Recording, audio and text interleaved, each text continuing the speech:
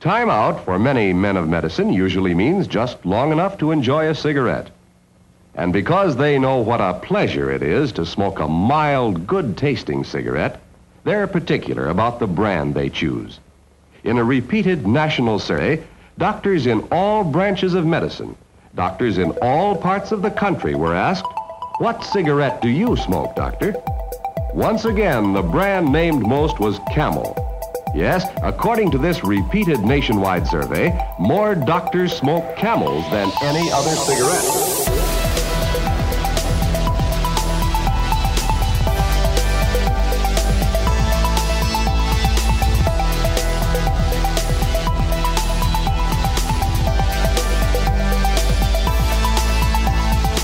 Broadcasting from Brisbane, Australia, this is The FOMO Show.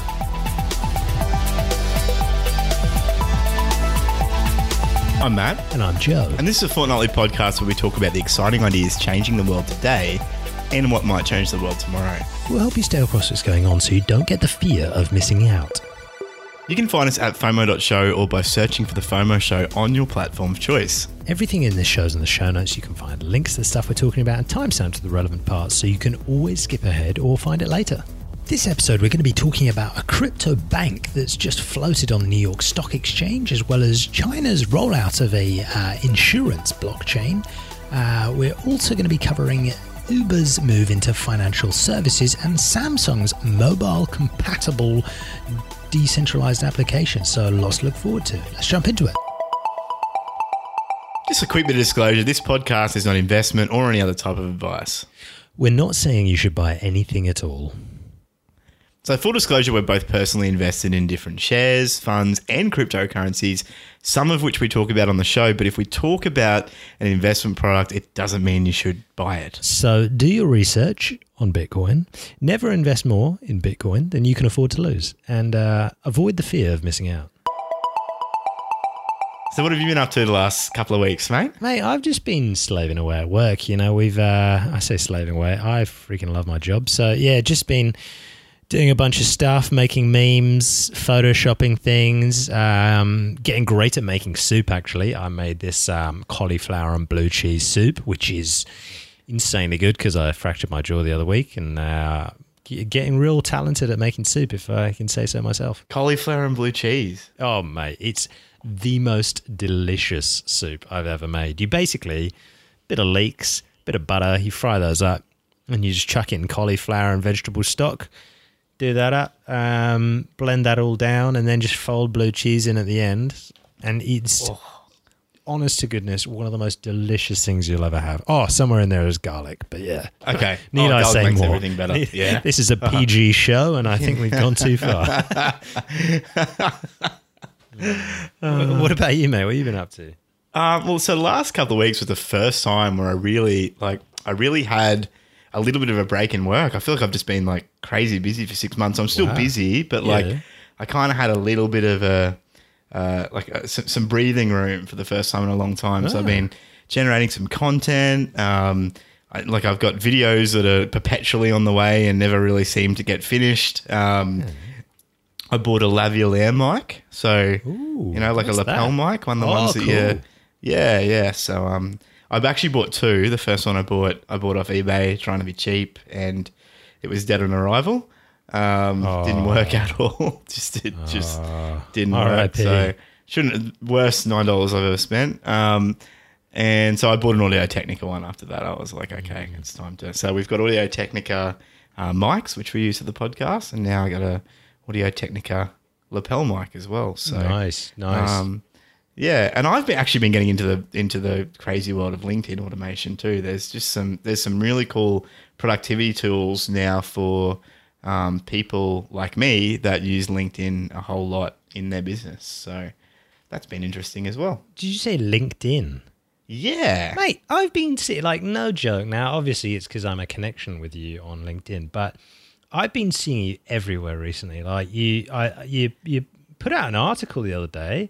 And I'm trying to find it, but it was, I think, Future of Data Privacy. Was it that one? Yeah, that's the one. Yeah, you've been just smashing articles recently. Like, what's going on? What's your secret with your LinkedIn stuff? Because a few people here do businessy stuff. So tell us a bit, what have you learned? What are the key takeaways for us? Yeah, so I've read a couple of books, first of all. So I want to kind of give credit to the people who've taught me, I guess, like my senseis. A couple of books, the LinkedIn Riches by John Nemo and the LinkedIn Playbook by Alan Houlihan. So they're kind of the two I've been using. I'm still kind of working through them. They just give you a bunch of tips on how to, first of all, like just get your own house in order, like manage your, like get your profile to a stage where people can work out what you do, what your services are, et cetera, and then about how to strategically connect with people, and you know how to build up your network and provide value. And I guess like the biggest thing for me is like LinkedIn is a social media network where people go on to expect to find work-related things, like professional-related things, and it's also probably the platform where you can still be heard on a lot. Like the algorithms are still really generous with the amount of screen time your content's given. Yeah. Even if you like or comment on something, it'll generally pop up on a lot of people's feeds. And people are just, I think people there expect to converse with other professionals as well. So for me, it's just like a really good area where I can just give some value, I guess demonstrate some of my expertise as well. But you know, if for me, like it means that if I generate some content, if I put together something useful, it lets me share that so widely, like, you know, the day that I share it. So it's not like where you put a blog up on a website and people got to wait for ages. It's nowhere near as much maintenance as a LinkedIn, as an email campaign. So I think you still have a lot of airtime on LinkedIn, which I just don't think you get on other social networks anymore. And yeah, so it's basically the only social network I really participate in much at all now. And it also lets me meet prospective clients, which is awesome. Yeah, because I've been seeing your stuff all around on LinkedIn. And one thing I've learned with LinkedIn, because that's the only platform we use as a business, because that's just how you can get in front of your audience. But one little trick that I've found, which is really cool on LinkedIn, is if you make a PowerPoint presentation, or you just make it in your PowerPoint editor, your slide editor, you just put a few words on each slide and some imagery, just make it really big so somebody could see that on a really small size. You upload that to LinkedIn as a file, and then people can just swipe through it on their mobile phone. Oh yeah, I've seen people put decks up like that. It's awesome, and it's so easy to make. All you need to do is just make some slides, which you could actually, like if you imagined it was just like a 1-inch wide thing. So I actually zoom out of PowerPoint massively to design those. Yeah. But yeah, that we get like really good engagement on that stuff. So yeah, worth checking out if you're a marketer of some sort. Yeah, or like if you're looking to build your business, I guess. Like I just feel like LinkedIn is where you get the most bandwidth and the most bang for your buck. So yeah. Like, and reach out on Telegram too if you have any questions. More than happy to help. I'm still learning a lot. So, and we've got the links to those books you mentioned in the show notes. Now, I should probably say that we're more of a future tech podcast and not a marketing podcast. But man, that was exciting. I enjoyed that. But let's jump into the next bit. Privacy tools and blockchain basics. Are you certain you're private and safe online? Check out our new resource at FOMO.show/privacy. It's a great repository of our favorite tools to understand and improve your online security. And if you're new to cryptocurrency, Bitcoin, blockchain tech, all that kind of stuff, you can check out our Blockchain Basics series, which covers the fundamentals. It starts from episode 2 and continues until episode 8. And look, it will also give you a really good insight into where we came from as a podcast. So please that's true. Do not judge. Just, listen to one, then skip ahead to the Blockchain Basics segment every time, and you'll have a good time. Yeah. But no, I found it, even back then, just like talking through how smart contracts work, so cool. Yeah. Anyway, let's jump into the news. Silvergate have popped 6% in their New York Stock Exchange debut. Yeah, so Silvergate are a cryptocurrency bank, and they've listed their shares on the New York Stock Exchange on Thursday last week, and they priced at $1 below the expected range of $12.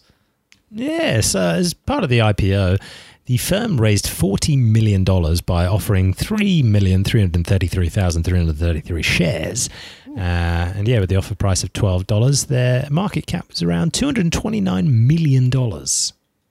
Yeah, so they'd plan to raise $52 million through the sale of 3.7 million shares, according to their earlier filing. And the shares are listed on the New York Stock Exchange on the ticker symbol SI. So actually, it's a really short symbol there. They did well. But look, they're based in California, and they're known as one of the few crypto-friendly banks. Yeah, so according to the filing, the firm currently serves 756 digital currency-related firms as of June 2019. And yeah, to date, it has total deposits of $1.8 billion and total assets of $2.1 billion, per the company statement. There you go. So, I think this is going to be a continuing trend as well. I think you're going to start seeing the really savvy, smart banks jumping on the Bitcoin/crypto bandwagon, because there definitely is scope for good custodial services. I mean, we covered BlockFi last episode, and they're doing a similar thing, so it's something that I think we're going to see more and more of as the Bitcoin ecosystem matures. Yeah, I mean, just seeing their site, they're saying this is the banking platform for innovators. Their main customers, they're saying, are digital currency exchanges, institutional investors, software developers, and fintech and payments. So they're really not trying to get the average mum and dad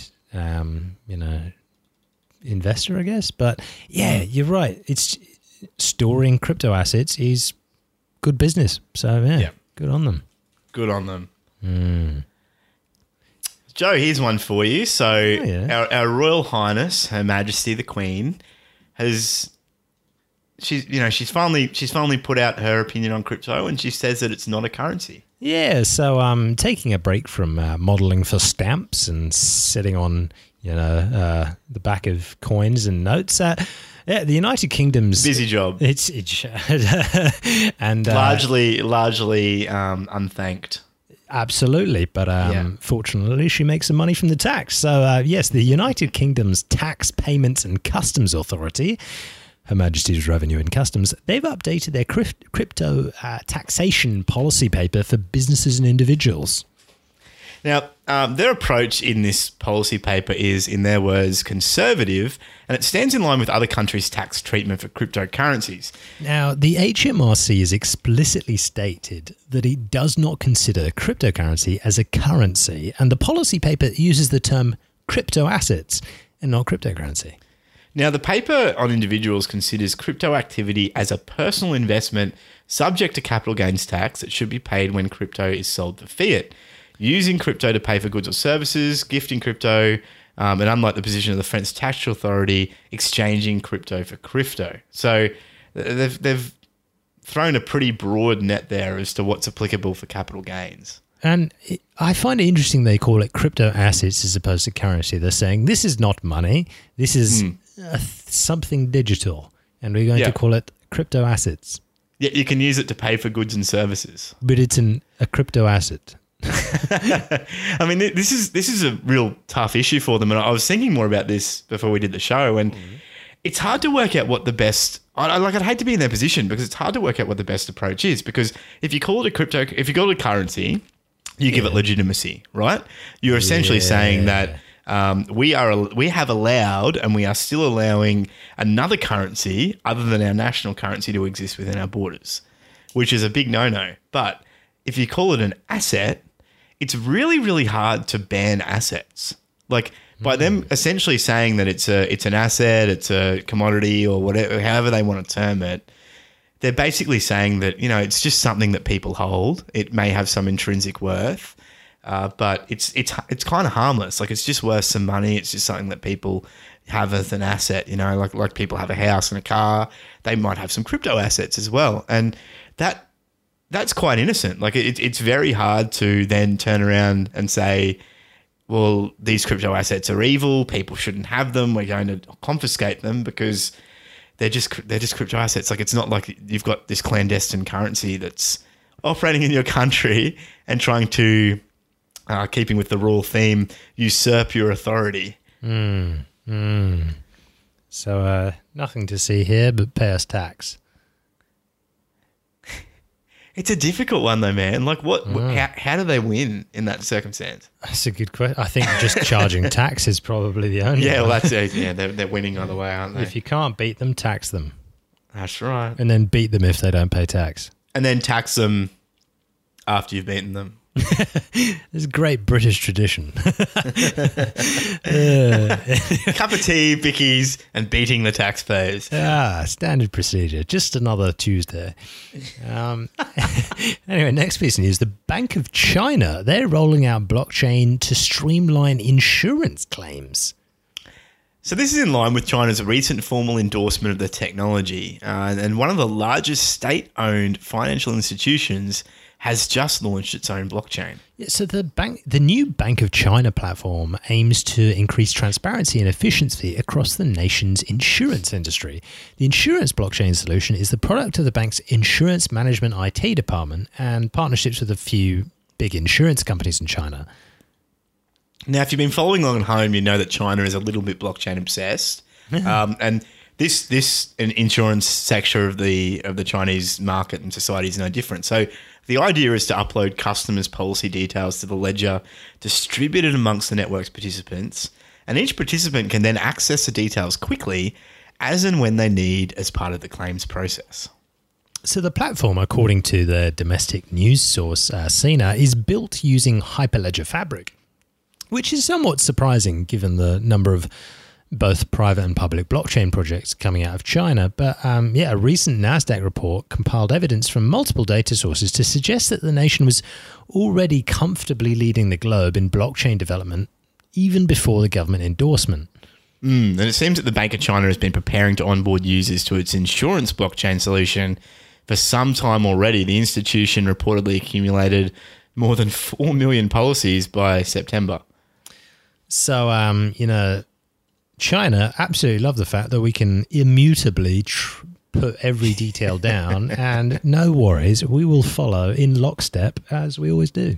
I swear we talked about this in one of our first episodes. How we talked about the fact that, and back then China wasn't doing that much in blockchain, but I swear we talked about the fact that like we were raving about it, we were really, really stoked and talking about all the different projects, and then we hit a somber point, I'm sure, somewhere and said this could also be used to track everyone's movements everywhere, and there's complete permanence, and there's no way of like erasing your past or doing over, like it's just all there. I feel like we should probably pay for some service to generate a transcript for each of our previous episodes, because I'd love to find out which episode that was. Yeah, that you actually make a very somber point there.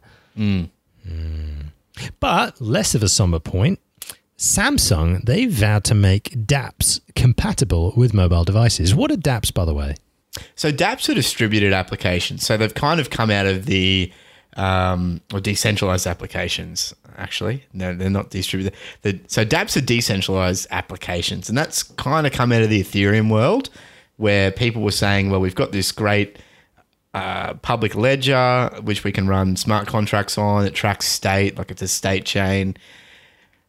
So let's build applications on top of it, because we've got like a Turing complete programming language. And so people started building applications through these smart contracts that essentially dealt with the money and then did things with that money using code. And so anyone that builds an application on top of Ethereum, they whack a little D in front of it, and then it becomes a decentralized application. Aha. Yeah. Although it is centralized on the blockchain. So, Wait, so what are Samsung doing here? So they're set to announce at their Samsung Developer Conference 2019 a comprehensive solution that aims to help developers build mobile-compatible decentralized applications, or dApps. That's a little random. But Samsung seems to have understood the benefits the decentralization and transparency can bring into a wide range of industries, including finance, real estate, and medicine. And that could be the main reason why they've been capitalizing on the potential of blockchain tech by building different services that tackle some of the biggest obstacles in the industry. Now, at the beginning of the year, the largest smartphone manufacturer in the world by market share launched the Samsung blockchain wallet app as its first crypto-friendly smartphone, as well as the first crypto-friendly smartphone, the Galaxy S10. Now, the former allowed users to transact in cryptocurrencies, while the latter provided a secure storage system for private keys through the Samsung blockchain key store. For the first time, users were able to treat their phones like cloud wallets, having the additional protection of Samsung Knox and T, whatever those things are. So now they're doubling down and they want to expand their blockchain and cryptocurrency services further. They're planning to allow developers to build these applications, so blockchain-based applications, with their what they're calling the Samsung Blockchain Platform SDK. Software Developer Kit. Very exciting. And so I guess backtracking a bit, one of the most important issues that's facing the industry is that most of the top dApps are web-based and can only be accessed through a desktop or a laptop. But with the SDK, Samsung wants to tackle the complexity and security issues, which will make it easier for developers to create mobile-compatible dApps. And these, I lost my spot. So the platform will also allow legacy apps to incorporate blockchain features to put them at the forefront, they say, of innovation. So yeah, people are saying, well, I say people, cryptoslate.com are saying this is the most significant effort to push blockchain tech further and blah, blah, blah, blah, blah, availability, blah, blah, blah, adoption, blah, blah, blah, whatever. But essentially, all it's saying is just let's make it more usable. Yeah. Yeah, it's basically just you can develop on our SDK now. I guess it's, at the end of the day, most of us are sitting on our phones just swiping through things mindlessly or mindfully, depending on what you're doing. But yeah, I mean, this just kind of means that you can decentralizedly swipe through things. Game-changing. Absolute game-changing. Innovative. Synergies. Yes. You're all experiencing synergies. Well done, each and every one of you. I love these synergies. Yes. Oh, mate, I'm so glad that we are recording locally because, I don't know if it's my internet or your internet, but somewhere along the line, things are getting fuzzy. That would be my internet, my good friend. Oh, I love this next one. I love that you put this in here. This is great. So next bit of news, a California brewery has printed the words Epstein didn't kill himself on the bottom of its cans. The Epstein didn't kill himself meme has reached an entirely new, unprecedented level as it's officially crossed the line from internet meme into physical reality via the underside of a beer can. This is according to reporting from Zero Hedge. Now, maybe aptly named the Tactical Ops Brewing in Fresno. I think we know that Tactical Ops will probably be visiting them soon after this. They're printing the message "Epstein didn't kill himself" on the bottom of beer cans, according to local Fox affiliate KMPH. And that's that entire story, really. So, yeah, they put out a little Facebook post that just said, somebody has got us all suicided. Lie and say nice things at our funerals, they posted on Facebook. So yeah, I don't really know what they're talking about. I mean, this whole thing's just a little bit confusing to me. Look, he died in a maximum security prison, and that's because he committed suicide while under suicide watch. So, well, no, he was taken off suicide watch, wasn't he? Yeah. What a shame. What a travesty. Anyway, surprise, surprise. Let's move on. I just love that the meme's still going, man. It's one of the few ironic memes that's actually like... Loving just seeing those memes where it's just like how to make soup. Step 1, put garlic in pan. Step 2, fry the butter. Step 3, put your onions in. Step 4, Jeffrey Epstein didn't kill himself. And you're just like, all right. And you never see it coming. Reddit is the worst for it. Like, you're scrolling through stuff, you see something, and the title's like, oh, I'll watch this. Like, this will be good. And then halfway through, it's just Jeffrey Epstein didn't kill himself. It's so easy to do, I think. You just take any situation and just slap that in, and it's just great. Yeah. Anyway. Yeah, it's just like, it's a little bit disappointing that that's the meme that, like, that we're using to kind of Trojan horse, raise awareness for that kind of stuff. Like, I wish I could find a meme about Assange, you know, like Yeah.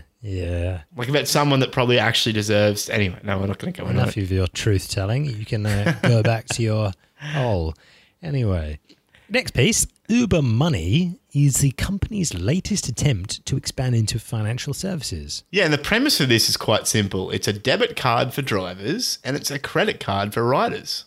So Uber's creating a new division called Uber Money to handle their growing financial services business. The group will oversee everything from the company's credit and debit card offerings to digital wallets for riders to products used by drivers to get paid in a timely manner, which I think is a pretty big market. Yeah. So to start out, Uber drivers will have an improved way to get the money they earn on rides instantly, the company says, because typically the drivers either wait for weekly payments or cash out using a feature called Instant Pay. And now, drivers and other freelance workers like Uber Eats couriers will have real-time access to their earnings after every trip through the Uber debit account, the company says. This mobile bank account will mean that Uber's 4 million plus drivers and couriers can get their money instantly after every trip or delivery. Now, drivers in the US and other countries soon can sign up for a no-fee debit card that's linked to an account provided by Green Dot, a financial technology and bank holding company headquartered in Pasadena, California. Uber is also offering drivers who sign up for the debit card cashback on fuel, starting at 3% and up to 6% for the highest tier of Uber Pro drivers. Oh, and that would just be the result of a good little partnership with a fuel company, wouldn't it? Or a fuel card company. Yeah. Oh, so they're just gonna. That's really smart. They're building an ecosystem, man. Like they're like all these different. They've nailed their vertical. Like they've got ride sharing down pat. They own that. Like yes, other companies are trying, but they're all throwing stupid amounts of money at it. And now they're just expanding to other ones. They're gradually kind of creeping out the same way Google did. The same way a number of these other companies do. This is really exciting. I mean, yeah, Uber says that the digital wallet will allow drivers to easily track their earning and spending history, manage and move their money, discover new Uber financial products all in one place. Brackets. This is probably the time to invest in Uber. Yikes, their share price took a real rocketing after their, a real hammering after their IPO. But things like this, I think that'll bring a bit of confidence to people who've invested in Uber. So if that was one of you, dear listeners, you can share the wealth. Feel free. Just donate to the family show somehow. Not that we have any addresses that you can donate to. But yes. Do we even have a Bitcoin address up? We actually don't.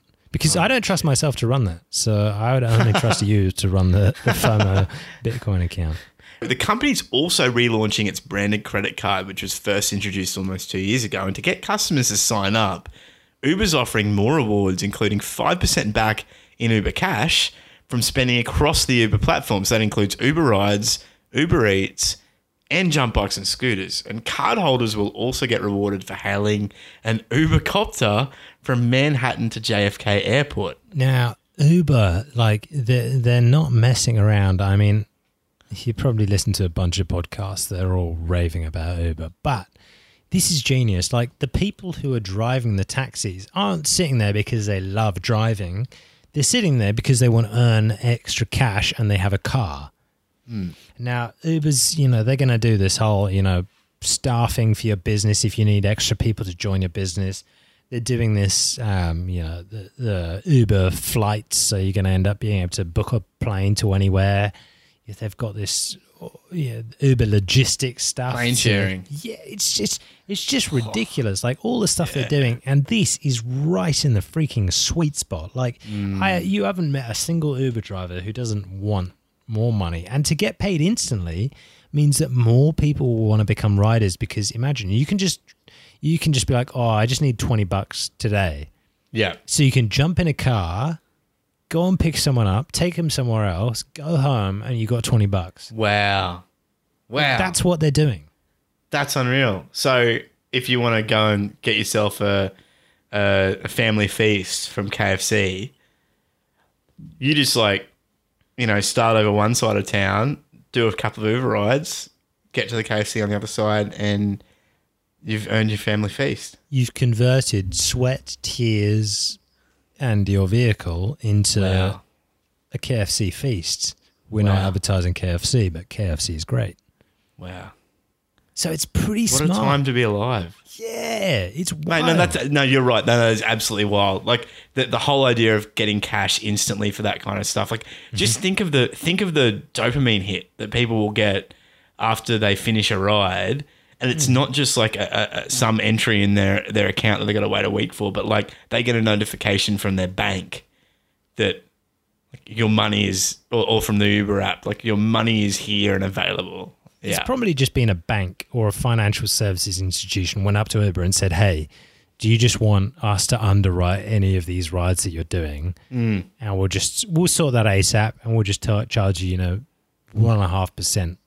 Or, something stupid. And then Uber just say yes, and then that's it. Brilliant. Love it. Uber is so smart, man. Oh, yeah, they are. They're in just the right place. That's so smart. They're just they're doing this on demand everything. Like that seems like what they're trying to do. It's just on demand everything. Pretty genius. And speaking of smart, what's this I'm hearing about StarCraft AI? So this is something that's a bit close to my heart because I'm a massive StarCraft 2 fan. Google have been working on this DeepMind AI for years. So the basic premise of it is they want to build an artificial intelligence that can play StarCraft better than the StarCraft pros. Now, for those of you that have never watched StarCraft before, it's a 1v1 game generally, so one person versus one person, and it is just super, super mechanically intensive. So these guys, the professionals, are performing on average around about 300 to 400 actions per minute, which means like generally that's about 6 to 7 actions per second. They're performing while they're playing a version of chess, which is like insanely more complicated than chess. And they're generally doing it in front of big crowds as well. So it's just this pressure cooker of super competitive 1 versus 1. Like you don't have a team to rely on. It's just you versus someone else, and may the best strategist / mechanical skill person win. Now, the issue with it is there's so many variables in the game that it's very hard to build a good AI for it. And this has been a problem for years and years and years. But Google have been developing this DeepMind AI, and they've been using that for a number of different features, but they've essentially just turned it on to StarCraft 2. And the AlphaStar AI, which is another one, beat some of the world's top players in early 2019, and it's crushing nearly everyone now. And DeepMind says AlphaStar is now the first AI to reach Grandmaster status in StarCraft 2. And just so you know, Grandmaster is the top 200 people in a region. So it's like their tippy top of competitive StarCraft 2. So basically there's no hope for us. Is that what you're saying? Yeah, I think we're done. StarCraft was the last bastion, man. Well, that's it. This is the second last episode of the FOMO Show. Nice. Thanks for joining us. Next bit of news. There was a piece in Spectrum about how tech from Australia could prevent California wildfires and PG&E blackouts. So there are fires going on in Australia and California at the moment. Now, in Australia, even where we're living in Brisbane, you can see in the sky every day there's just smoke. And it's pretty crazy because that's smoke from fires that are going on hundreds of miles from where we are. But there are some pretty serious fires. Have you heard much about that? Australia's just really dry at the moment. Really, really dry. And we're in one of our biggest droughts in 20, 25 years. Really, really bad conditions, and it's the perfect conditions for fires. So there's actually this GIF you can look for, which was on Reddit, I think, yesterday, and it actually showed like the satellite view of Australia, and you could just see these fires just spring up. And the smoke was like going all the way out over New Zealand. It's just like this blanket of smoke. Absolutely unreal. The fires are huge. There's photos of firestorms up. People have lost houses, all sorts of things. So, yeah, it's not a good time. A bit of interesting technology news from this is that technology that's been developed to combat Australia's deadly bushfires, because all these power lines that go through the country can actually set off fires. The technology that's been developed here could actually slash California's fire risk and reduce the need for public safety power shutoffs. So equipment to slash grid-related fire risk isn't cheap or problem-free, but could be preferable to the most commonly advanced solutions, which are putting lines underground or equipping California with thousands of microgrids to reduce the reliance on big lines. It's an issue because California's main utility, they've actually said they're going to put deliberate blackouts to keep their lines from sparking wildfires. And that could actually be the new normal for millions of customers for the next decade, which is pretty dangerous. But yeah, no, absolutely right. They're talking, some of the options are microgrids or other things, but there's a really interesting bit of technology that could actually prevent a lot of this. Now, this has come out of a research and development program funded by the state of Victoria here in Australia. It's prompted by the deadly bushfires that they had down there 10 years ago. And earlier this year, utilities in Victoria began a massive rollout of this solution, which is power diverters. Now, they're expected to protect all of the substations serving the state's high fire risk areas by 2024. Now, it's not cheap to put these in, but once you do it, you've got 1,000 kilometres of network that's suddenly a lot safer. That's according to Monash University professor Tony Markson, no relation to Karl Marx. He's the former chair of the Australian energy market operator, Australia's power grid regulator, and he's the chairman of Melbourne-based grid equipment developer IND Technology. So obviously no incentive for him to talk about this. Yeah, and that's anyway. That's no relation to the bank called ING. Yeah. Just in case you're wondering. So the power diverters, which are known as Rapid Earth Fault Current Limiters, or REFCLs, there was a better acronym there somewhere. Much better. I'm sure they could have. Anyway, they react to the surge of current unleashed when a power line strikes the ground or is struck by a tree. Now, when this happens on one of Victoria's 22 kilowatt distribution circuits, the REFCL instantly begins collapsing the faulted line's voltage toward 100 volts and can get there in as few as 40 milliseconds.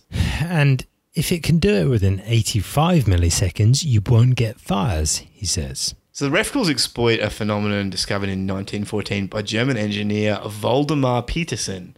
That's no relation to St. Peter,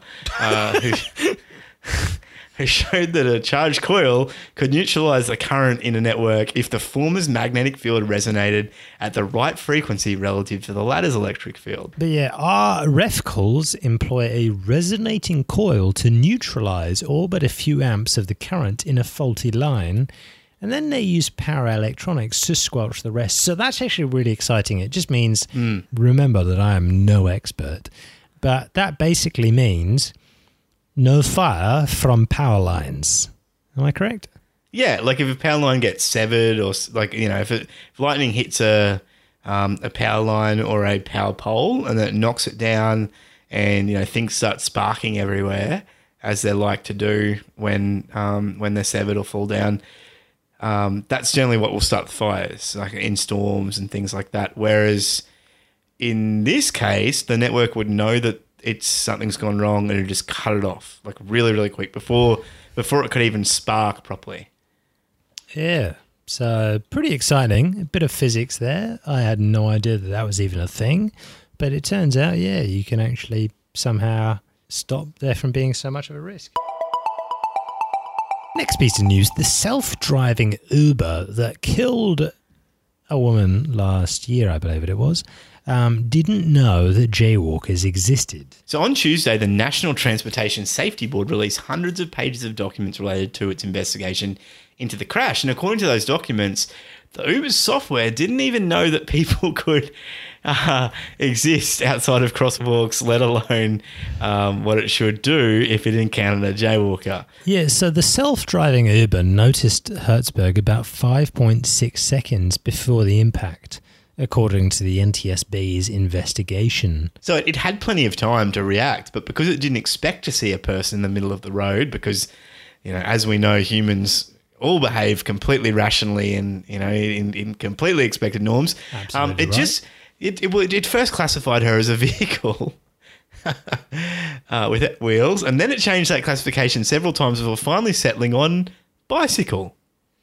And realising that a collision was imminent just 1.2 seconds before impact. So at that point, the vehicle could have slammed on its brakes, but it didn't until about 0.2 seconds before impact. Now, according to the NTSB, that was due to a built-in 1 second delay between when the car detects a potential crash and when it does something to avoid it. Yeah, so the goal of that delay is to avoid false positives, but in this case, the extra second might have been enough time for the self-driving Uber or the safety driver behind the wheel to take action to prevent her death. And wow. If I can recall anything from at the time when this was happening, I'm pretty sure Uber just chucked the what's it called, the safety driver who was sitting behind the wheel. They chucked her under the bus and just said basically she wasn't paying attention, so that's why a self-driving car killed somebody. Wow. So they're blaming her essentially instead of the fact that they hadn't. Sorry? Well, honestly, I haven't read anything since it happened, but that was what I took away at the time, was just like, oh, it's just the person who should have been the backup for the automatic car didn't do anything. Yeah, right. So it was piloted then. Like it wasn't just running by itself. Yeah, they have a safety driver who can press a brake to override things. So it was basically they were just there to make sure that the car was doing all right. But my assumption is that the car was just doing all right 90% of the time. So the person behind the wheel, I can't remember if... you're going to be complacent, wouldn't you? I feel for the person who was actually the safety driver, because imagine you're in a car that's just doing the right thing 99% of the time, and you've probably been doing this for a fair amount of time, so you get pretty bored and you just start swiping through your phone or whatever. And then all of a sudden... Which is kind of the goal of these electric cars exactly anyways, these automated cars, yeah. And it was nighttime as well, so the person just materializes out of nowhere. Yeah. And I mean, the car probably knew about it, or the car systems knew about it far before she probably would have known about it. Absolutely, because, I mean, a car, you see that about, like, Teslas. Like, they can look in 360 degrees all at once. I absolutely cannot do that, and I can say that under oath in court. Yeah. Oh, we've still got a way to go then, I guess. Although I think there's going to be a lot of changes made to this software after this has happened. So last bit of news, London gets its first official electric black cab in 120 years. Yeah, so while the industry clamours to put electric taxis in the air, London is taking its first real steps towards electrifying its ground-based taxi fleet. Now, the aptly named Dynamo Motor Company has deployed its first all-electric zero-emissions taxi cab. The cab itself is based on a Nissan ENV series passenger van and sports an 80 kilowatt, which is 107 horsepower electric motor that produces 187 pound-feet of torque. Power comes from a 40 kilowatt battery pack, which Dynamo says is good enough for 174 miles of range on a single charge. 174 miles may seem like a decent range for an urban electric vehicle, but taxi miles add up pretty quickly. So with 50 kilowatt charging capacity, drivers might not be in a position to recharge, often during working hours. But they acknowledge that the cab's best for those serving densely packed urban areas. Interesting piece of news nonetheless. So if you want to go out to Gatwick or Heathrow, mate, they'll probably say, probably best to take a different cab.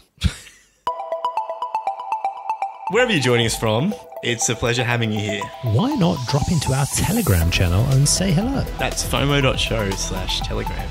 Let's wrap this sucker up. So if you know somebody who might enjoy the show, why not share it with them, or leave us a review or rating in your podcasting thing. You can find us at FOMO.show. You can jump on our Telegram at FOMO.show/Telegram. You can follow us on Twitter at @the_FOMO_show. Or you can follow us on YouTube at FOMO.show/YouTube. That's it for us here at the FOMO Show. Thank you so much for joining us. Subscribe in your podcast app of choice or via our YouTube channel. I'm Matt. And I'm Joe. And as always, remember, no FOMO.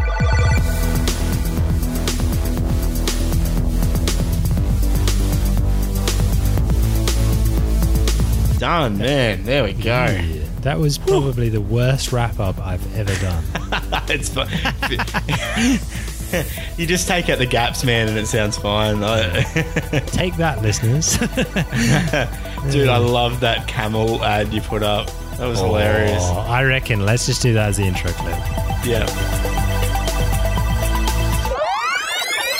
Just watch with a healthy dose of skepticism, I guess. Well, I think what we've learned from this is you absolutely can polish a turd. So, well, they're in... Sorry in advance, Joe. Sorry. Sorry. Lovely jubbly. Juan, our newest employee.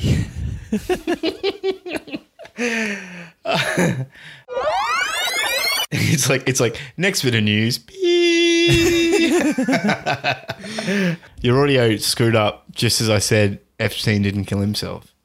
Weird. Suspicious. Yeah, so with the emergence of more connected devices and immersive content, we've had a parallel. I kept all the blah in here. Sorry, dude. That's okay. All right. Well, sorry about that. I let that piece of news go through the censorship filter of my own fingers. It's all good, man. It's just so funny because I've just been like I told you, this has just been my world the last couple of weeks.